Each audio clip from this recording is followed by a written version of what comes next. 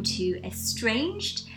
This is a podcast about ideology. We take a film each episode, I would say week, but we're not regular enough to be a week, each episode, and we look at how the film sort of reflects ideological currents at play in contemporary society. So we use the film as sort of a lens to analyse society.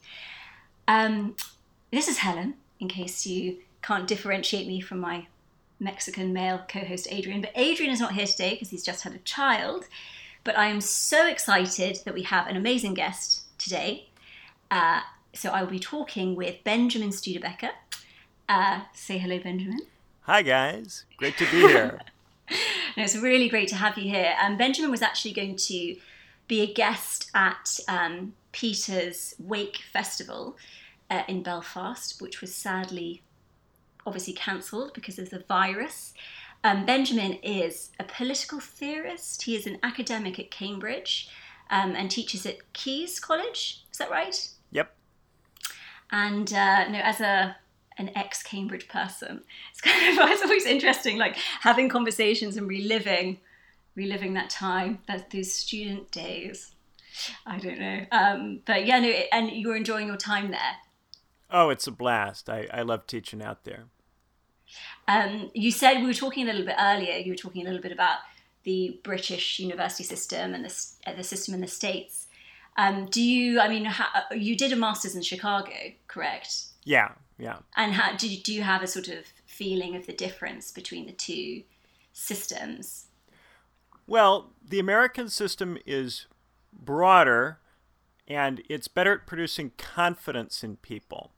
The British system is narrower and deeper, and the students tend to have more knowledge but less confidence in that knowledge. So whenever an Oxbridge student meets an Ivy League student, the Oxbridge student will have probably read twice as much, but will think they only read half as much. That's very interesting. Yeah, that's very interesting. I used to actually, I don't know if iTunes U still exists, but I remember back in the day, I guess it's now shifted all onto podcasts. Maybe it does still exist, but I used to listen to sort of lectures from various universities. And I remember listening to like a layman's introduction to European history, just out of interest. I actually it used to send me to sleep, this one series of lectures that I used to listen to. And it was a Yale course. I don't know if it was a freshman course in history, but it was it wasn't very deep. But I guess there may be more of those survey type courses rather than just one particular subject that you just, get to the core of for 3 or 4 years. Is that fair? Yeah, and the American approach works for people who are still figuring out which subject's right for them, and the British approach works for people who know what they want and are ready to go for that. Yeah, we specialize quite early in the UK. I mean, I guess by 15 you have to choose your A-levels, which are 3 or 4 subjects. So I do know a lot of people who sort of have a crisis after a number of years where it's like, have I done the right thing? Or should I do something different? We don't take much time to think about what we want to do. So yeah, maybe that's a plus for the American system. I think this is a really interesting film that Benjamin chose to talk about. For me, it feels very American.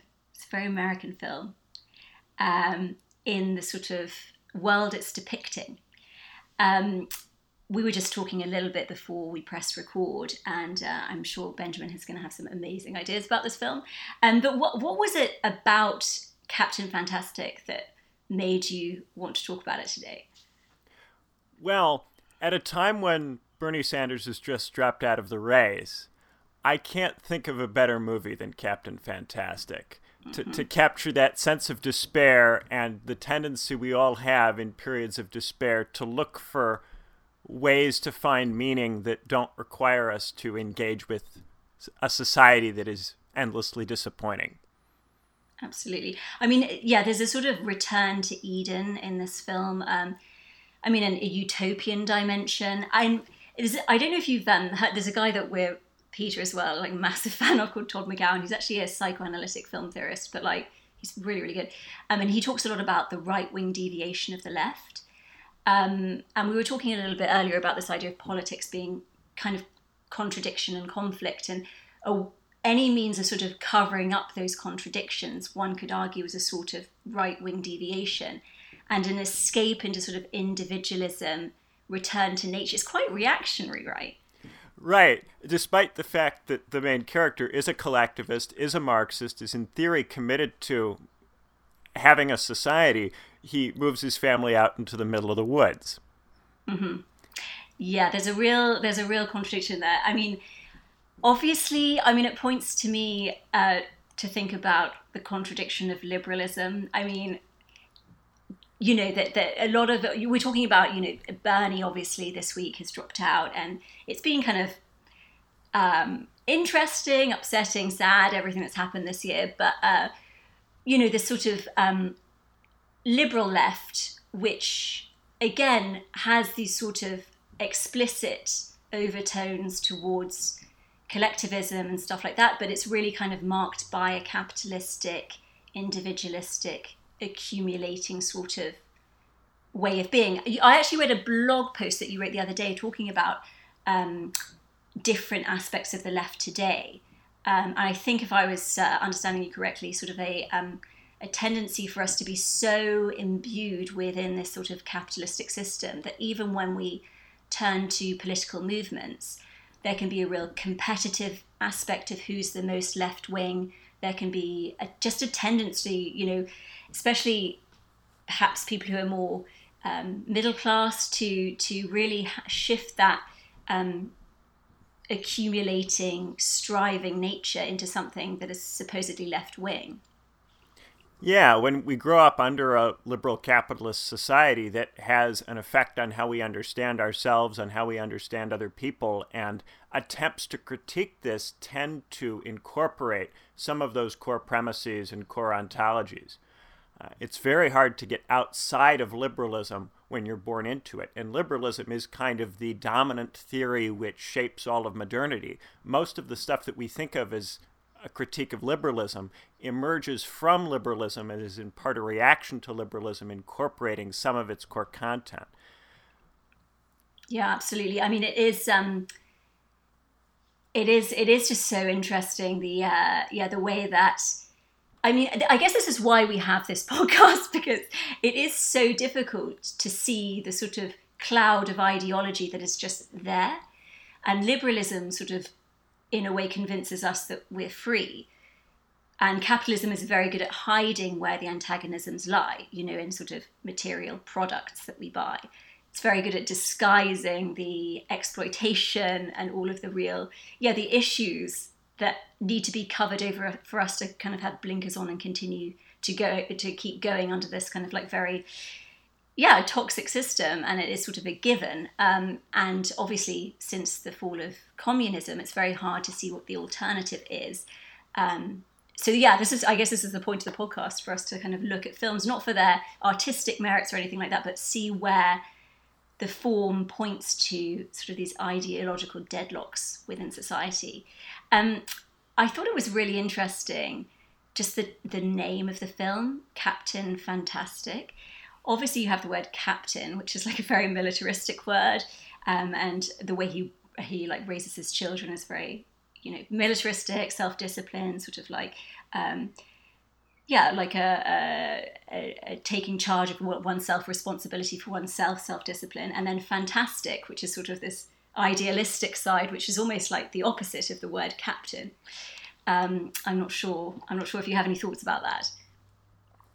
Yeah, there's this wonderful tension between, on the one hand, because he is ostensibly left-wing, there is a sympathy to him and a sympathy to what he is trying to accomplish.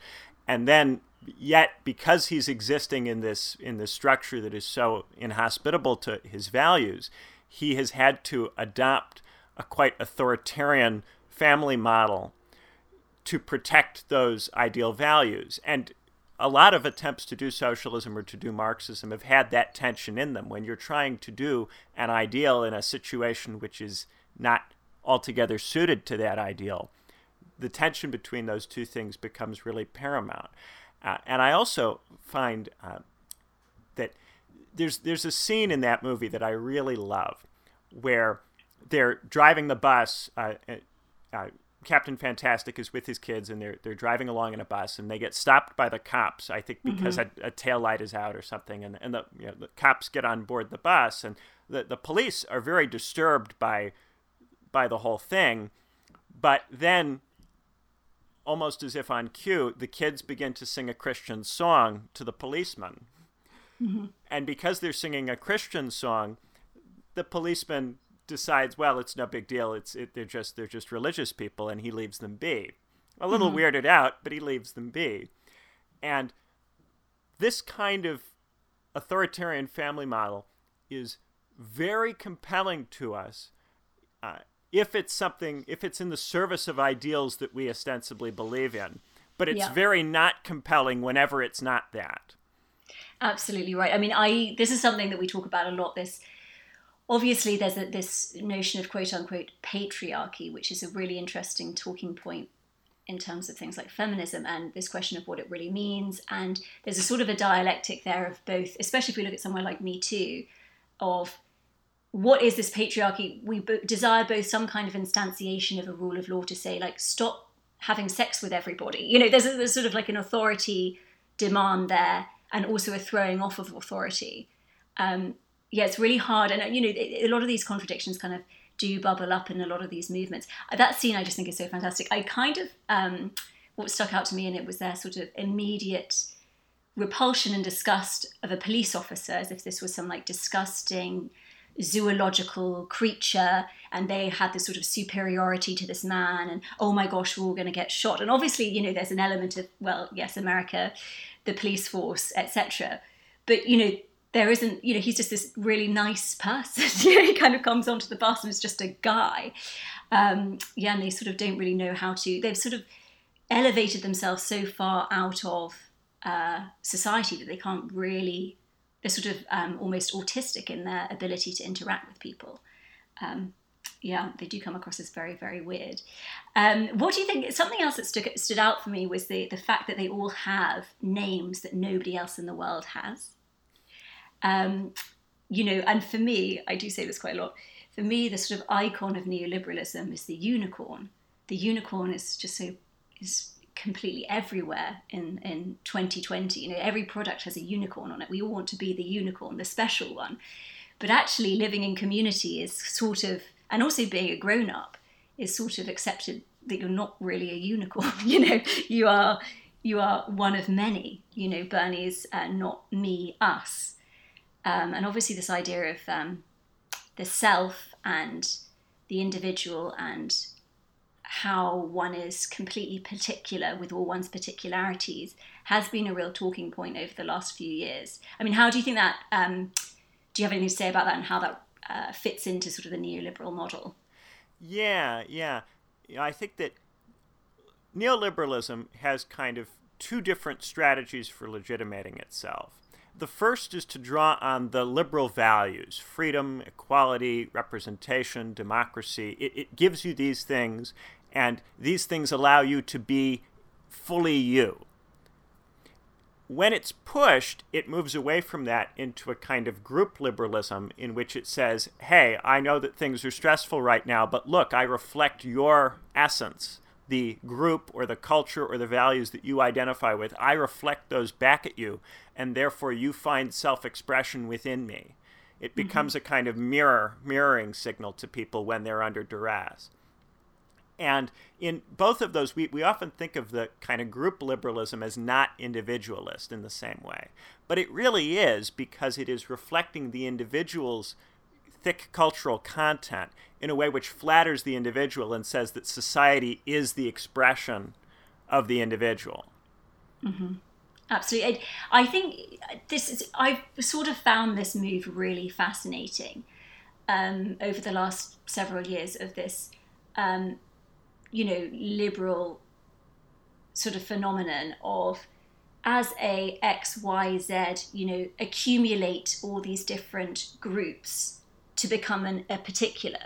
So for me, as a white, cis, able-bodied, it's you sort of jigsaw a particular out of these wider movements that, of course, can't really capture the individual, and therefore you require all of these fragmentations of these sort of depicted groups. So I think, the 73 genders is obviously an example of that, and it's obviously the plus. The plus is actually kind of clever because I guess it captures the fact that yes, this talking point isn't ever going to capture the reality, and we are all individuals, but we are also in a community, and so it's kind of it's a hard square to circle. But I guess this is the real challenge of leftist politics. It's like, how do we live into that contradiction instead of just escaping the difficulty of trying to work out how we are all individuals together in a community?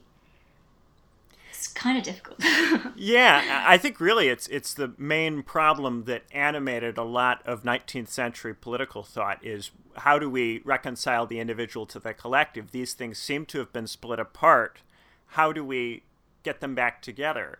And lots of different strategies were used. In the Anglosphere case, I think for the most part it was just to say it's fine, individualism is fine, there's nothing really wrong with it.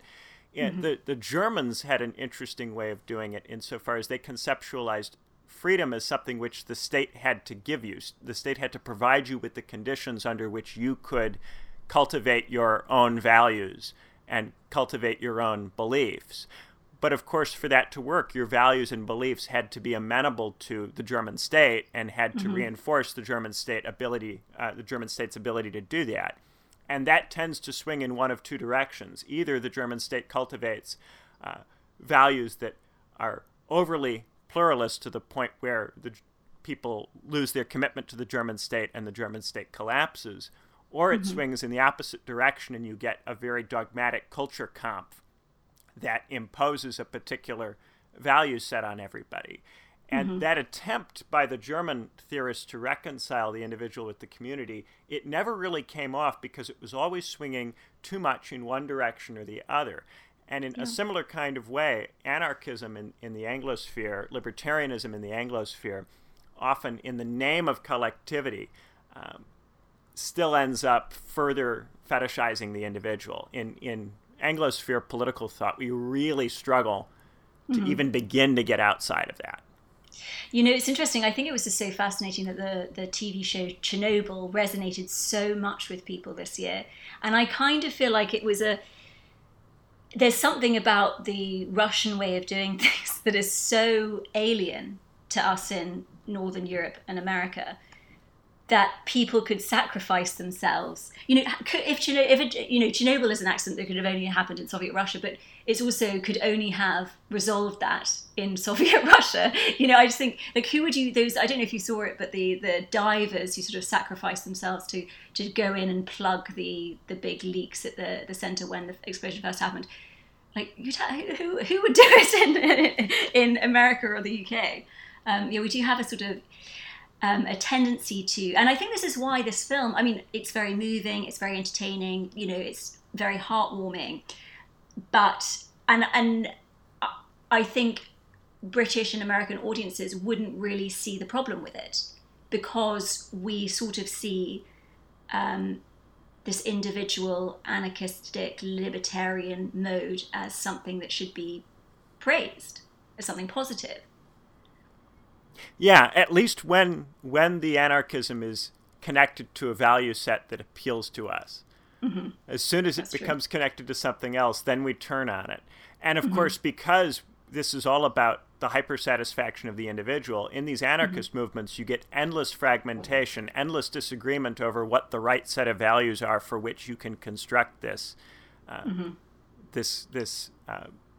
collectivity. And so that prevents any particular model from really catching on.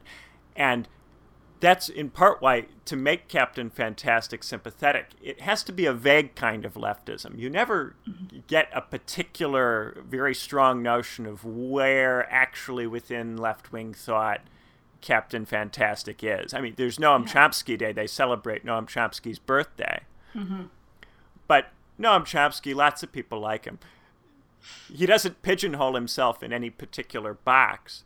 No. And because of this, anybody who has kind of vague left-wing sympathies can project their values onto Captain Fantastic.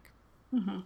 Yeah, and of course, yeah, there's an immediate sense of worthiness when it comes to, left-wing thinkers. And as you were saying earlier before we press record, what would happen if this guy's values, if exactly the same mode of being, exactly the same extraction from society, but it had been clouded in, for example, as you said, Christian ideology? Yeah. And I think that to a large degree, the left today has got a lot of people in it who used to be in evangelical Christian communities. Absolutely right. There has been a lot of that kind of shifting. It's interesting. So Peter's work in America, I mean, it sort of has different wings to it, but part of his early work was helping people leave evangelical churches. And so it's sort of helping people to sort of like, he uses actually mostly psychoanalysis, Marx, things like that, but psychoanalysis mostly, but it's breaking down sort of toxic belief structures. But a lot of people who left the church and became sort of more hippie, let's say, have just fallen into very blatant, very extreme liberal ideology.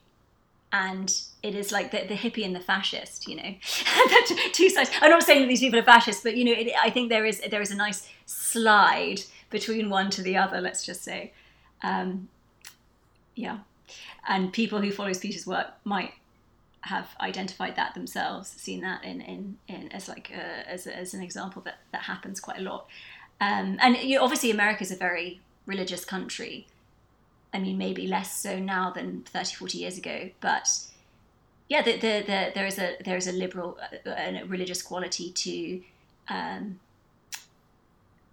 cultural norms under our current neoliberal system.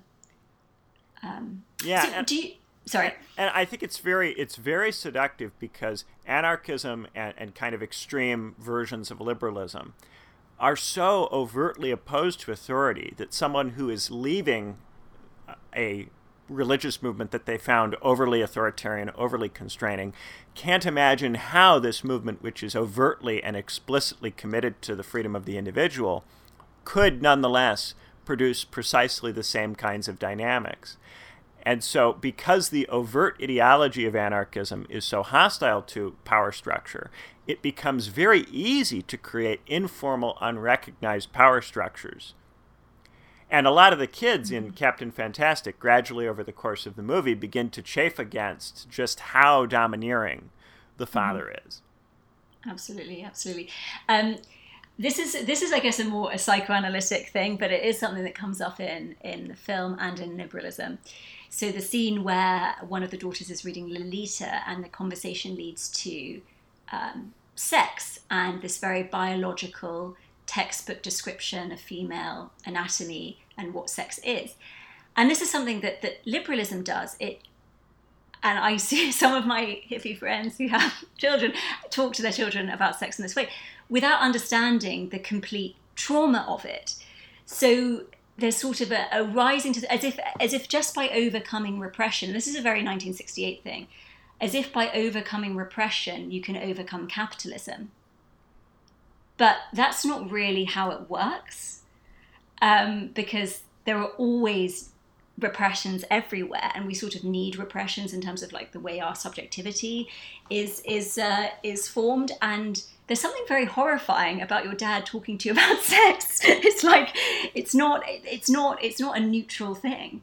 But yeah, there is something under liberalism where I don't know how much you talk about 68 in your work, but this is something we talk about a lot, the sort of fallacy of overcoming the boundary of sexual repression when all it did was it just allowed for capitalism to emerge in a different area that it hadn't been. And to marketize before. All of that. Yeah. Absolutely. Yeah. And I think that part of why 68 happens in this way is that entering into the 30s, the 40s, the 50s, the 60s, you have this period of mid-century leveling, of Keynesianism, of Bretton Woods, in which it seems like from a political economy standpoint, capitalism is more stable than it previously was in the 10s and the 20s.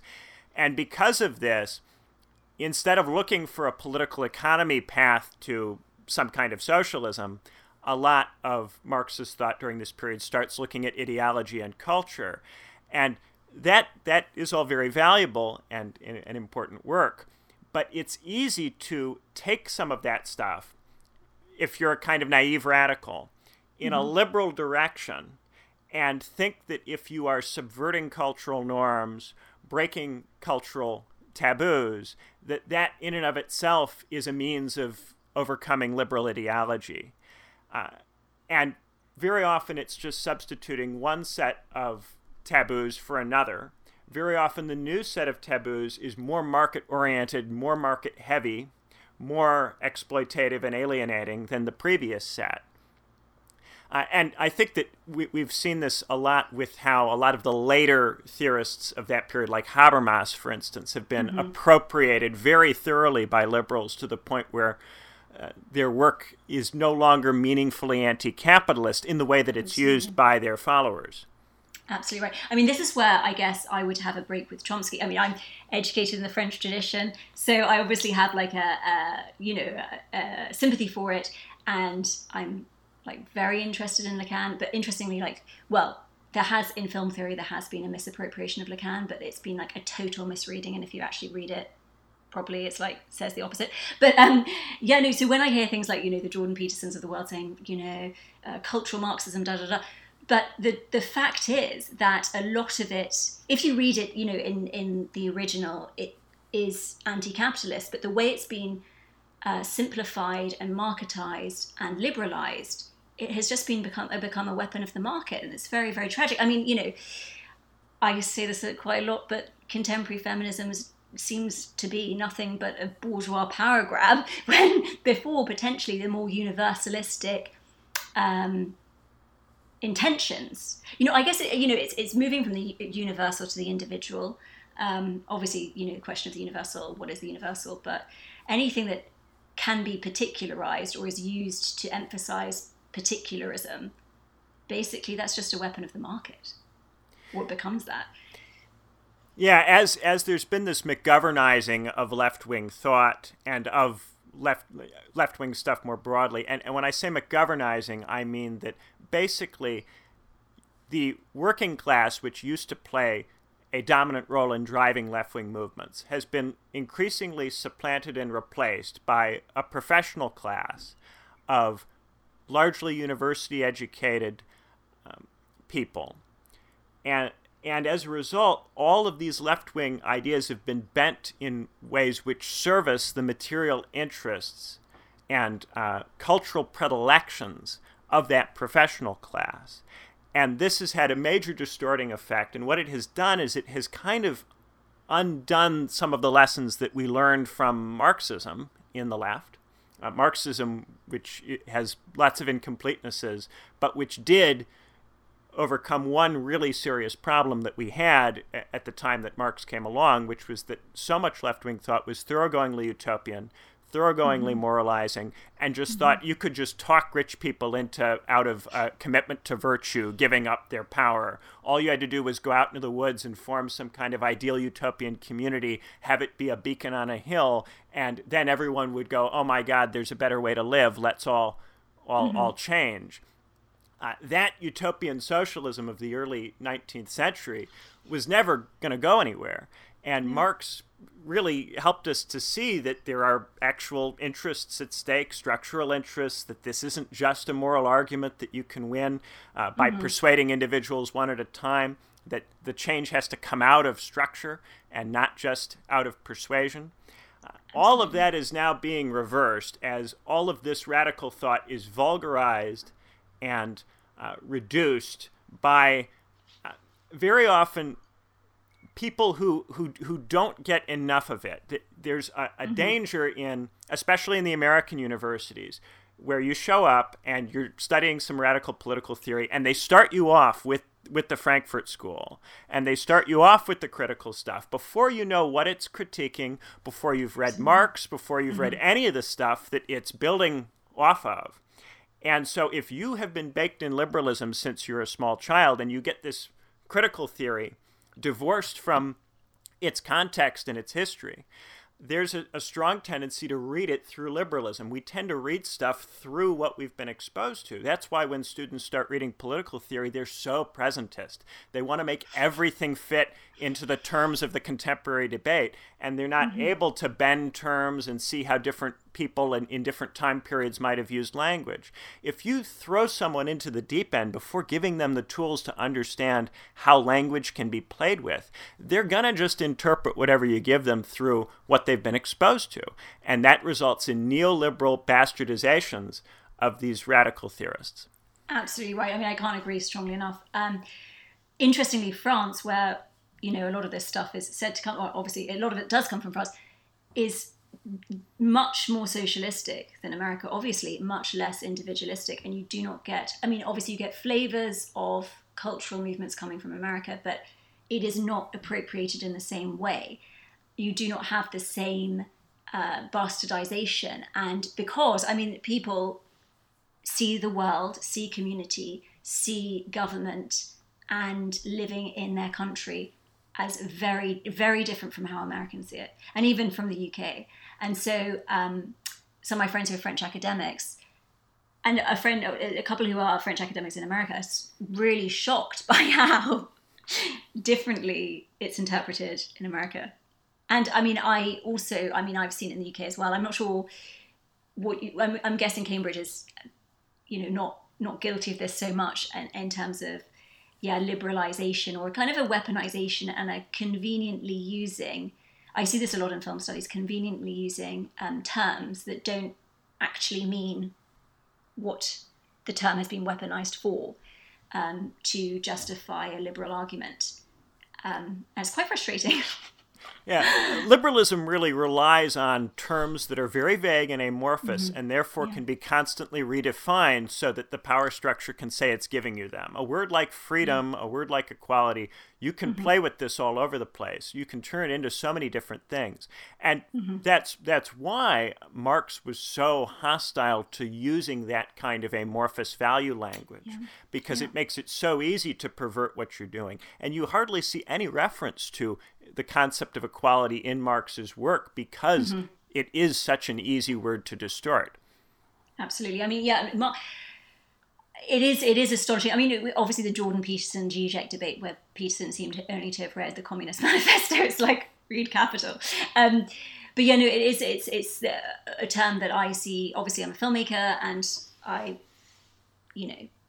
was at university within a sort of language and film department, and see this word gaze used a lot and it's sort of this, because it was originally a French word, then it was taken by somebody who hadn't really read Lacan in this pivotal essay in film studies, and it's a word that is used basically as the male gaze.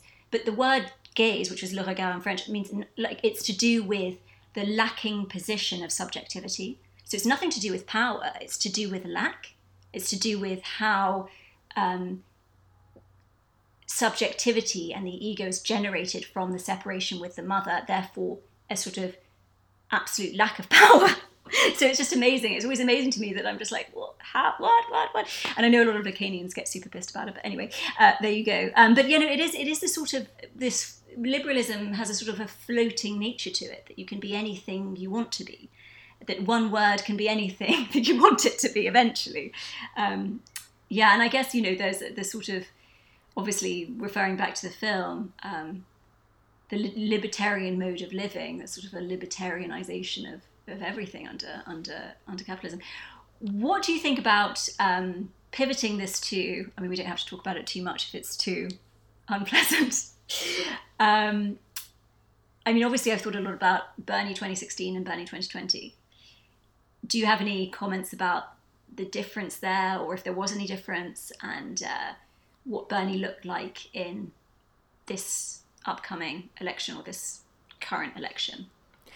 Yeah, I think there were a lot of hop-ons. There were a lot of people in the kind of university professional class scene who maybe initially supported the Bernie campaign in 2016, but weren't heavily involved with it.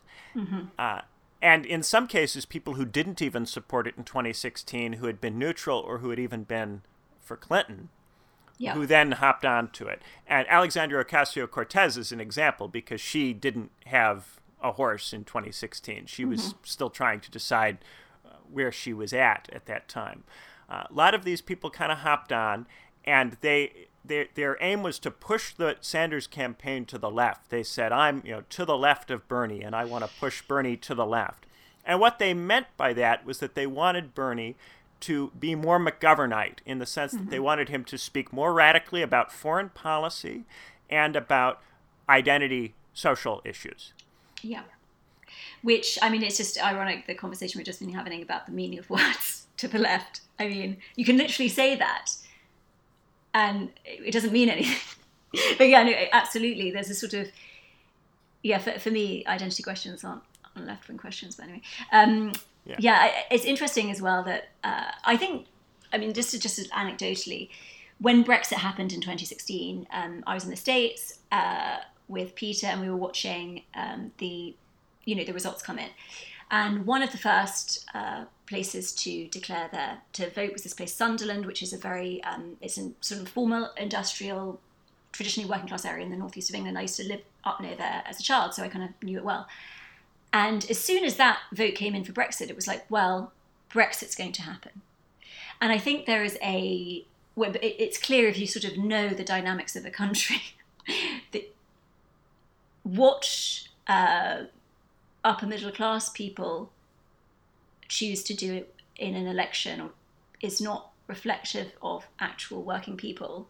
And working people are much more numerous in society than educated, quote unquote, upper middle class people. But I do sort of feel, I mean, I didn't follow this, you would know a lot more about it than me, that in this election, more of the liberal upper middle classes potentially were Bernie supporters, and that perhaps he lost his footing with more sort of blue collar areas. Is that fair?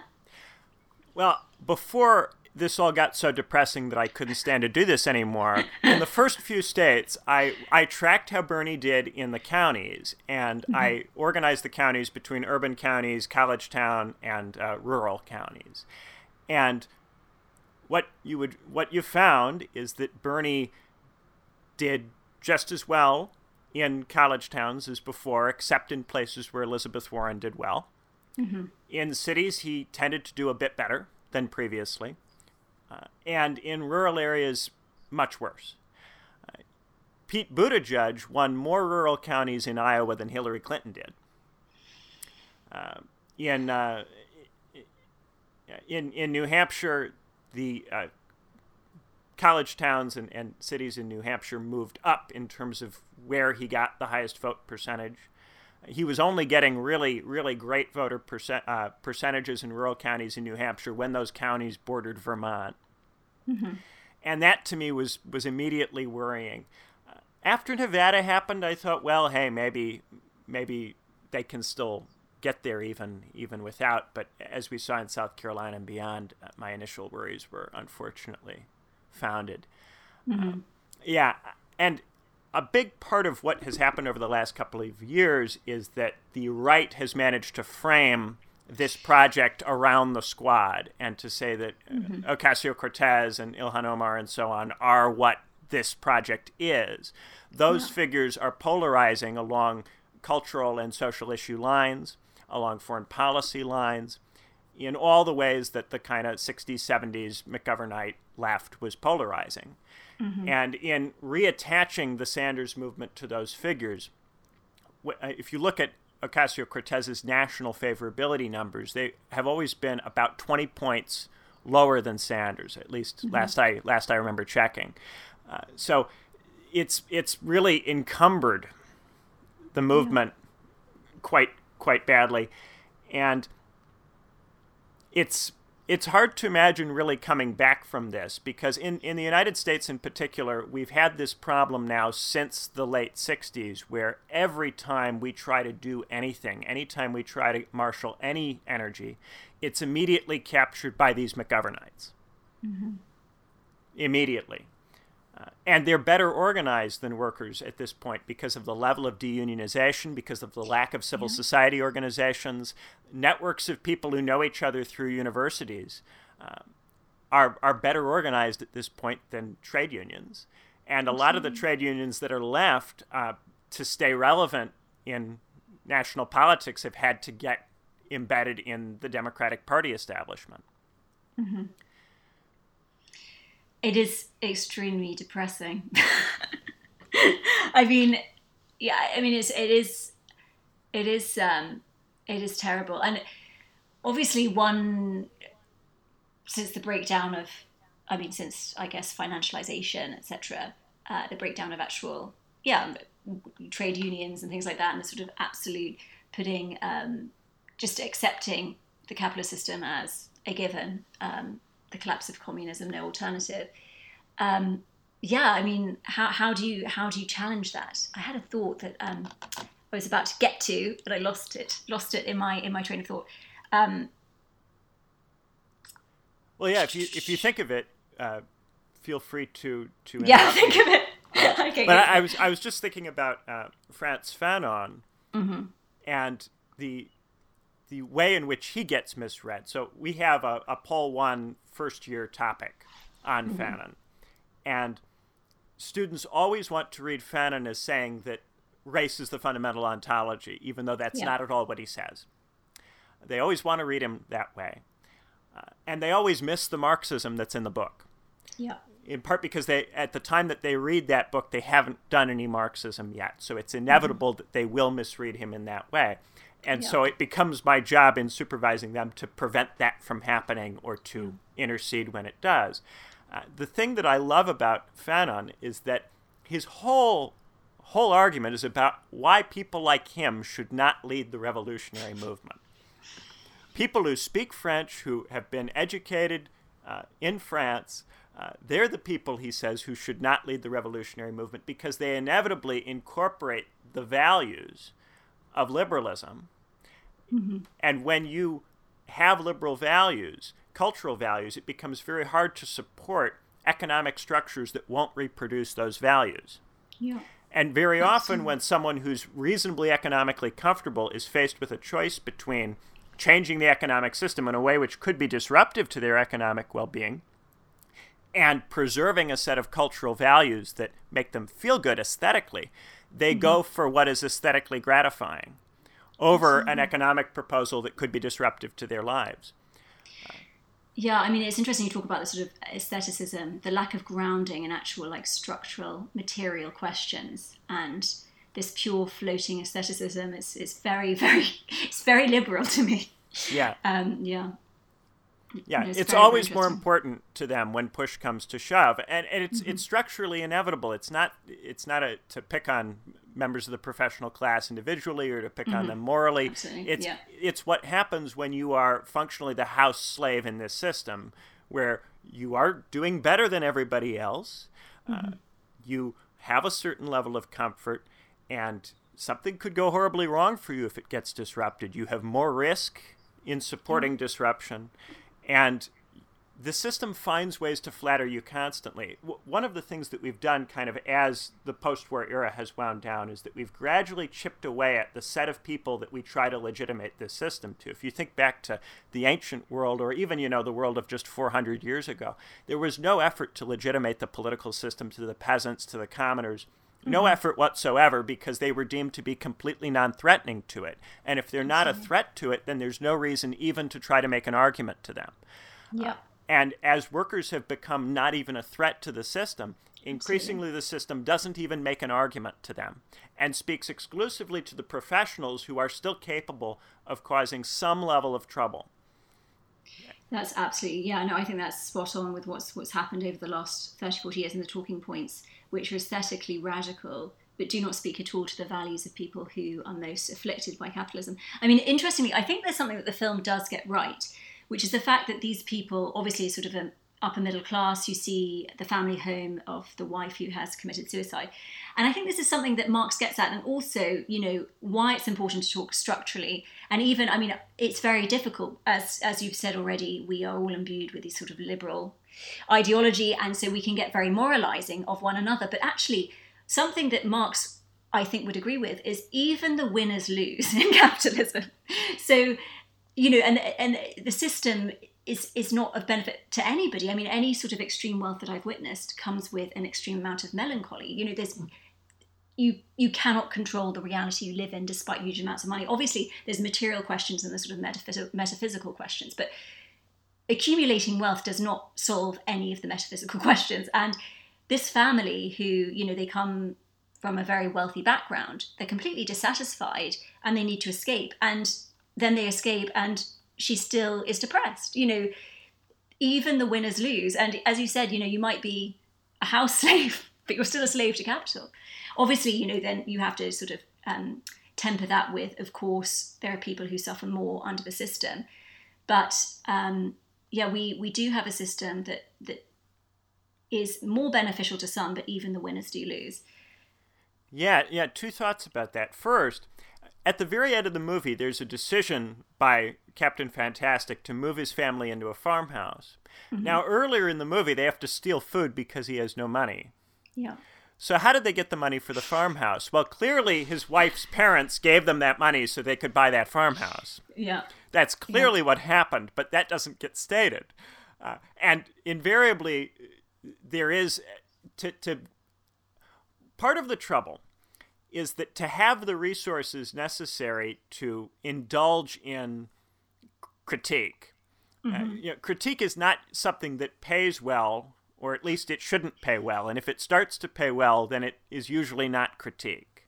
Mm-hmm. And so if you're going to do critique, you have to have a certain amount of money so that you can indulge in uneconomical activity. Mm-hmm. That tends to shape the form that the critique takes. Absolutely right, yeah. Yeah. And, it's very difficult. Yeah. And I also wanted to make the second point that if you look even at the really rich people, even at the billionaires and the oligarchs who run this mm-hmm. system, at this point, these people are dominated by the same market imperatives that their own workers are dominated by. If you look at someone like an Elon Musk or a Jeff Bezos, these people mm-hmm. live lives where they're constantly on a treadmill trying to make more money, living in the service of their investors. And they one of the really amazing things that capitalism has done is subject even the ruling class to the ideology, such that even the ruling class lives in service of it. If you go back to the ancient world, the medieval world, there was this notion that the purpose of wealth was to free up your time so that you could cultivate real values. And it was, of course, the only way to get free time in a world with primitive technology is to enslave people or to have serfs or whatever. That's the rough underbelly of the whole thing. Mm-hmm. But they justify it on the basis that, well, because we have all of this time, we produce culture, we produce civilization, we produce science, we produce philosophy. And in the ancient world in particular, that argument is just very, very straightforwardly made. Aristotle goes, yeah, slavery is at the root of leisure. You need slavery to get leisure. You need leisure to become a virtuous person. And therefore, being a good person, being a free person, it all requires having slaves. You need a property requirement to vote in most of human history because they very straightforwardly believe you need someone to free up your time so that you can think about the political. They just make that argument very straightforwardly. At this point, the ruling class has forgotten those arguments and no longer understands what to do with money when it has money. Mm-hmm. Absolutely. Noblesse oblige, etc. Doesn't really exist anymore. But it's even the notion of, obviously there's a Patreon, you had it for what's left, is something that has sort of risen up recently. But where is this notion of sort of pure waste? So people who have wealth giving it to artists to waste time. Well, this the trouble is with capitalism, though, is, and we see this with the coronavirus. Like, it has to spread into every, there has to be borders that are overcome. There has to be expansion, constant expansion. And as Benjamin just said, previous classes who were outside of the realm of capital now have to adhere to the same rules. Jeff Bezos is a zombie slave to capitalism, so is Elon Musk, in a way that potentially if he was an aristocrat 2,000 years ago, he wouldn't be. But it leaves no contingency. So coronavirus, because everything is capitalized upon. Within 2 weeks, there's nothing. We have sort of reached a point where we're squeezing at the very borders of existence with how far capitalism can go. What can we next marketize? What can we next capitalize on? Obviously, recently there's been this sort of inner world is something that's been capitalized upon. Sort of telling your truth, that kind of thing. But yeah, I don't know. Coronavirus is obviously something that is really exposing the system. Do you have any thoughts about that?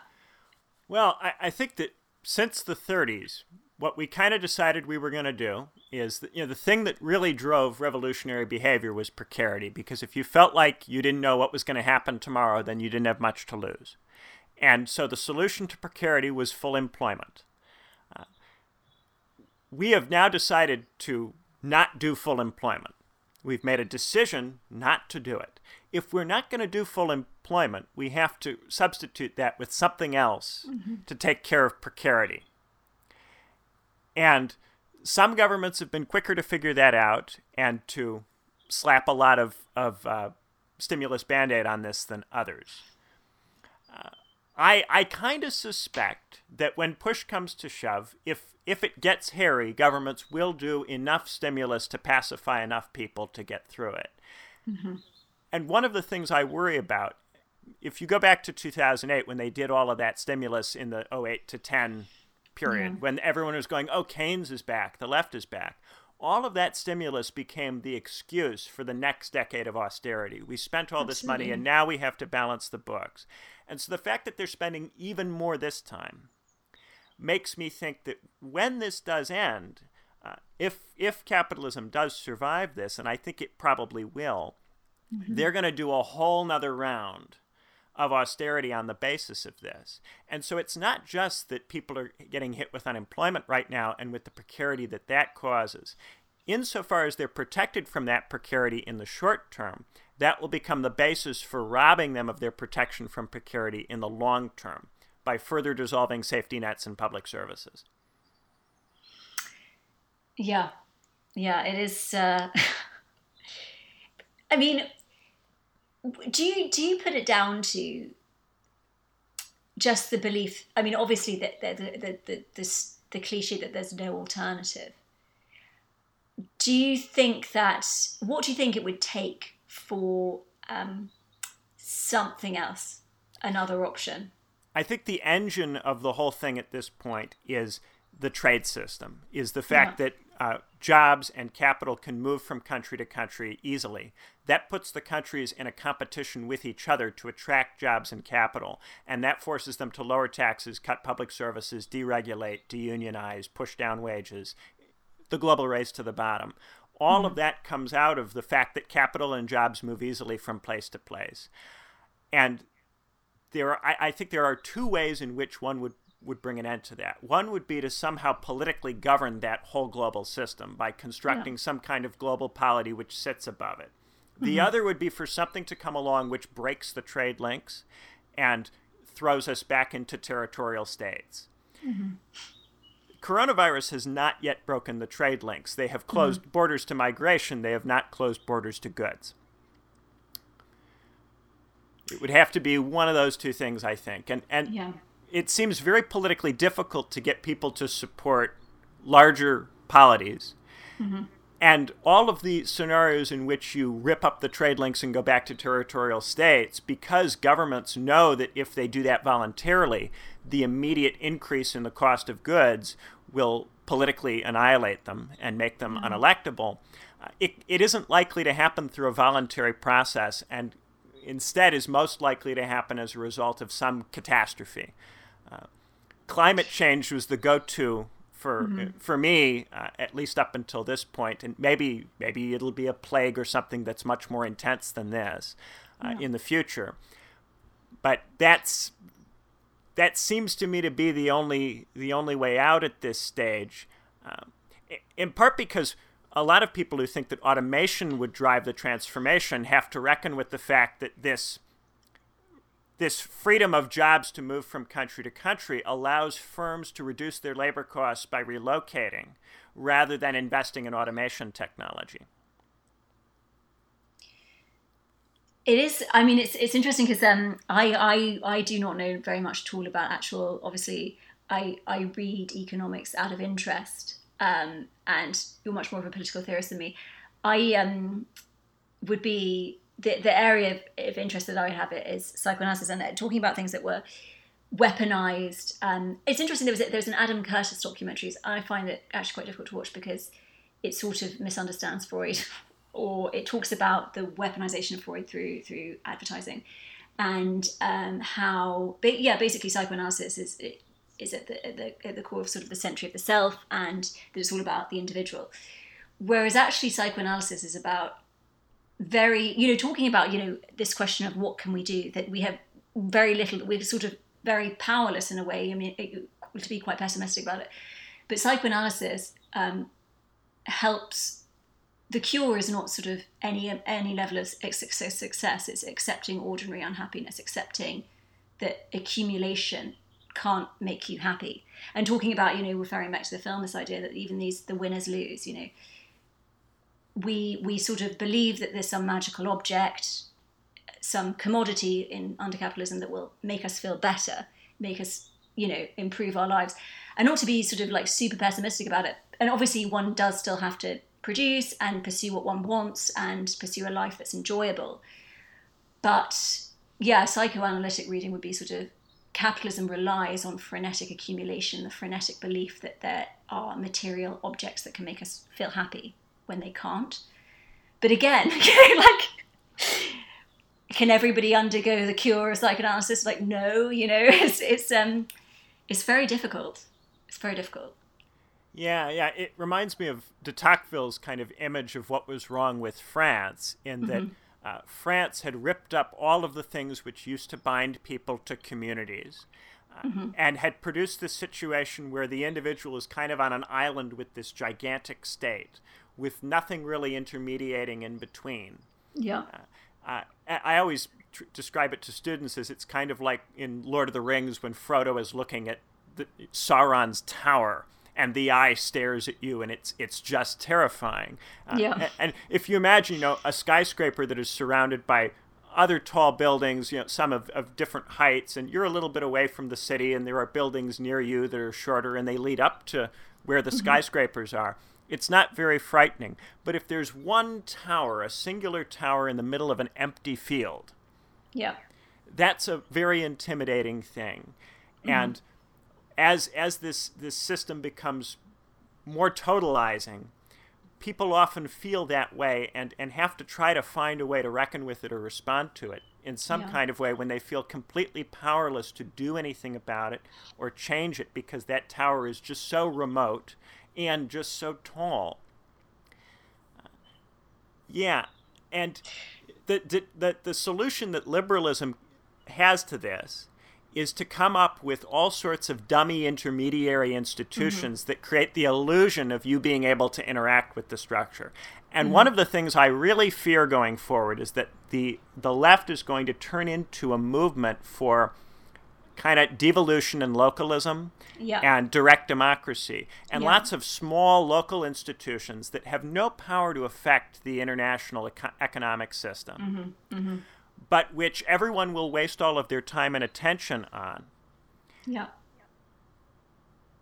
These time suck things. And that's where I see it going. I see so much of contemporary left-wing thought, in part, the framing of what is emancipation from capitalism. Well, it's a cooperative. It's a business that still exists in a market where everybody is the boss. And so everybody is keeping an eye on each other. I mean, it's still basically follows the same logic. Yeah, that has become the really popular vision now on the contemporary left of what socialism is. And I can't think of anything less socialist than that.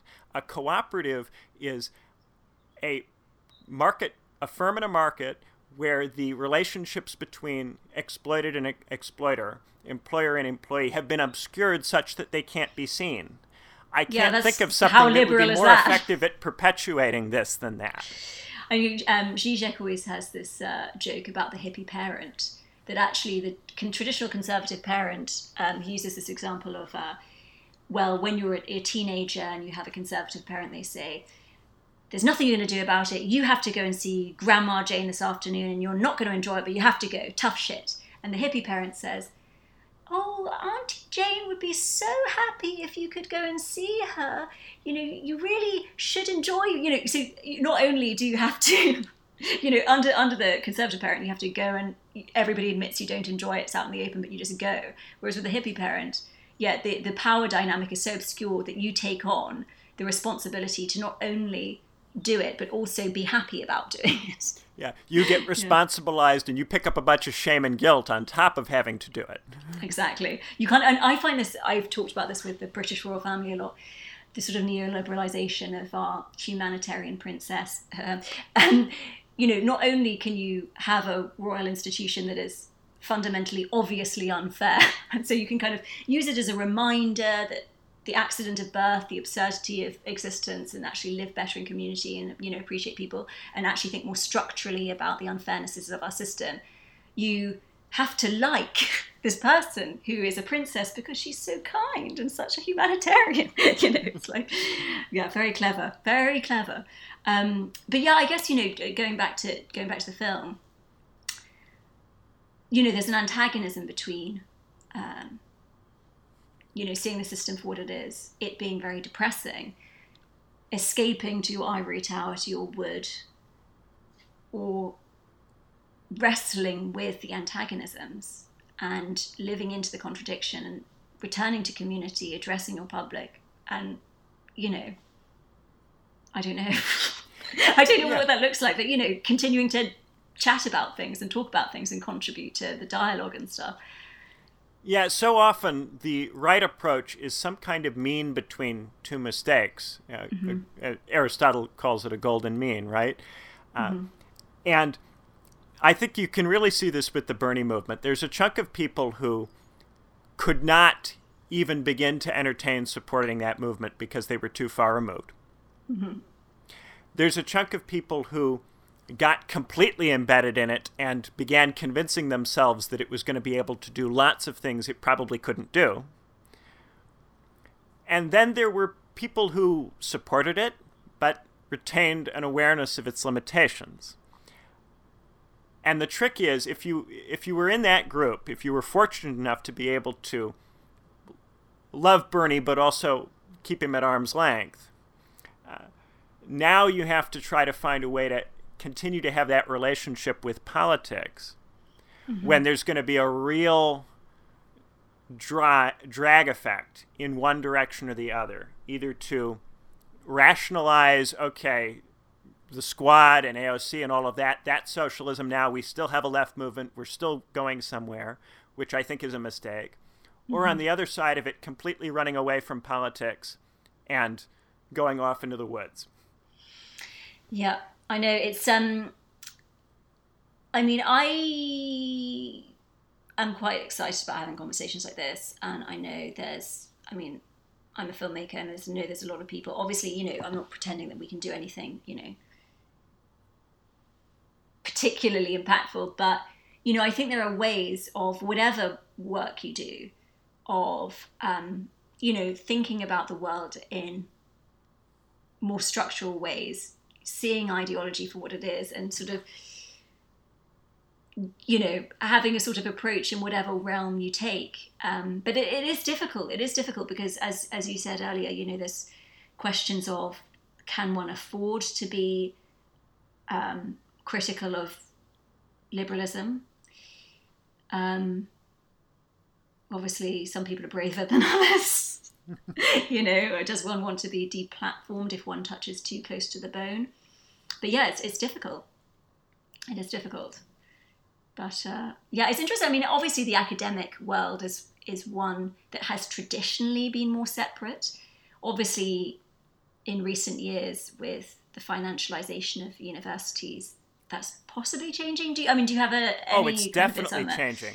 It is definitely changing. And the thing is that because academia used to be the place that was protected from this, and it's now being marketized, the reputation of the university is being traded upon so that the university system can support liberalism.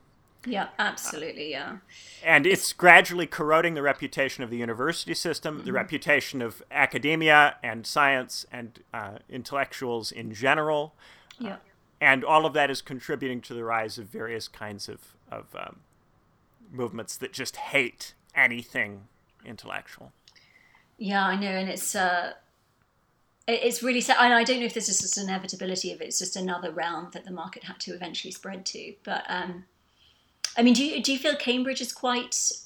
It's interesting because I graduated in 2011, so it was different to how I imagine it might be now. But do you feel Cambridge is quite protected from this stuff? Cambridge is as protected as you can be, but it's not enough. Yeah. This stuff is gradually getting us to. It's gradually getting us to. We will be the last. Yeah. Everybody else will go first, and then us. But this is gradually creeping its way through. A lot of the American universities are already all the way there. Yeah. Political theory is dying in the United States. If you look for political theory jobs in the United States, they are overwhelmingly looking for someone who just teaches identity politics as a kind of single thing. We're moving toward a world where we can't rely on academia to reproduce critical stuff. Everything that was critical is being distorted and turned into something which can reinforce the system. I think there's been a feedback loop, unintentional, between critical theory and liberalism, in which critical theory has made liberalism more adaptable because liberalism has learned from critical theory how to hide what it is. Yeah, absolutely. Absolutely. Do you know, and it's funny, this is something,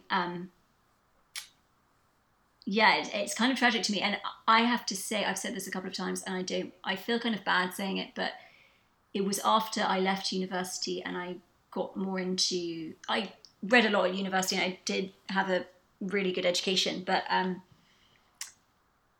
I think even what I was taught as an undergrad, when it's oversimplified, it can be weaponized. And I actually, reading more of the original text, it's not what it is.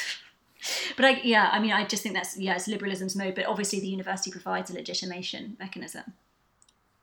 And there are a lot of people who, when you think about how do you get to a point where you as a person can question how terms are understood, question the system, you have to go through a period of questioning, and you have to go back to the original source. Why is it that we have all of this? Where does this structure come from? You have to go back to the people who argued for these kinds of structures and systems and follow the thread for how we got here.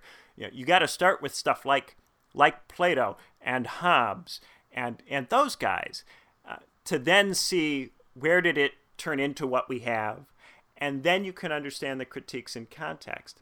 If instead you start with the critiques, it just all goes wrong. And especially because a lot of the university, especially in the United States, it's very common to teach this stuff in the way that high school social studies is taught, where there are rights and wrongs, and these are the facts, and these are what the words mean, and here's how they're defined. And the whole point of all of this is to question all of that. So you've got a lot of young people who are professionals who are used to trying to impress teachers to get good grades and trying to parrot back at the teacher what the teacher believes to get good grades, who are echoing all of this critical theory in a way which will impress the professor. The professor is operating often from a radical liberal frame and just kind of propagandizing this stuff without teaching it to you in a way where it facilitates becoming a fully critical thinking person. It's interesting, in France, every student does philosophy at high school until the age of 18. And so there's a different amount of preparation before you might go to college, and maybe you wouldn't be introduced to this stuff until like master's level, just in the way that the French system is taught.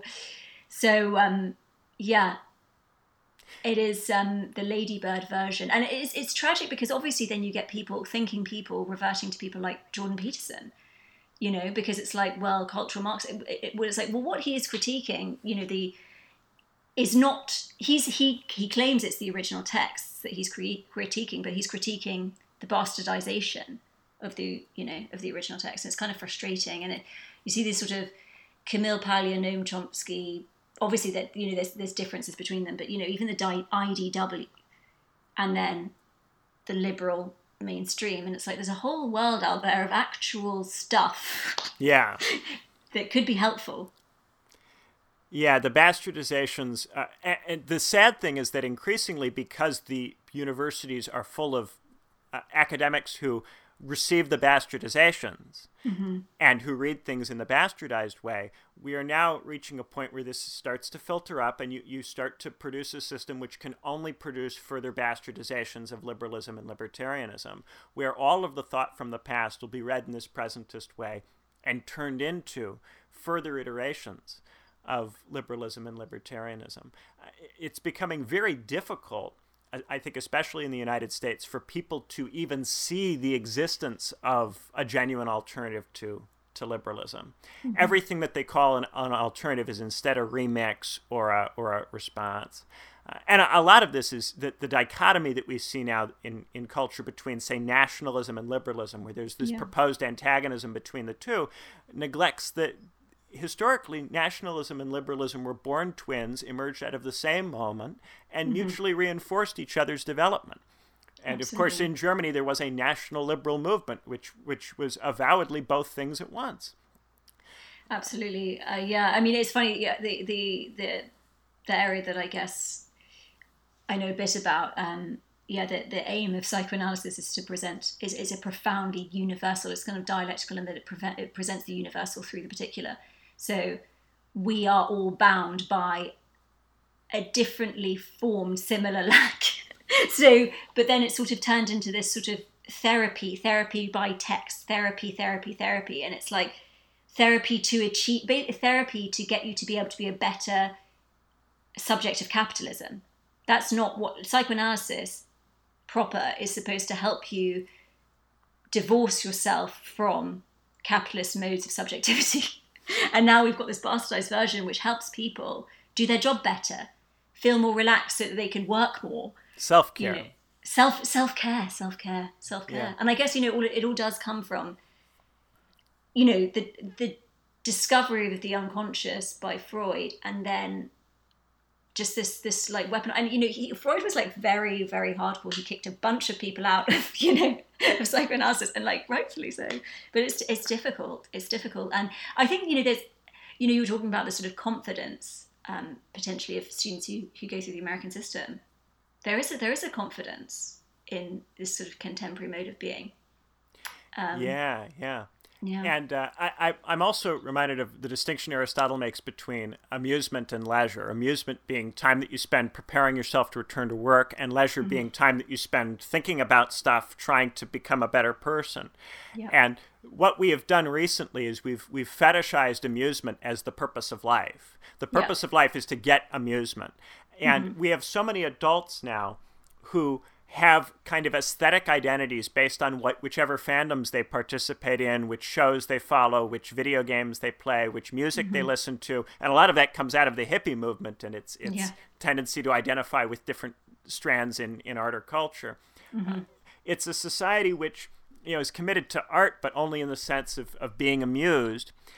And that the result of this is that if all we're trying to do is increase the amount of time we have for amusement, we are just trying to be more efficient workers.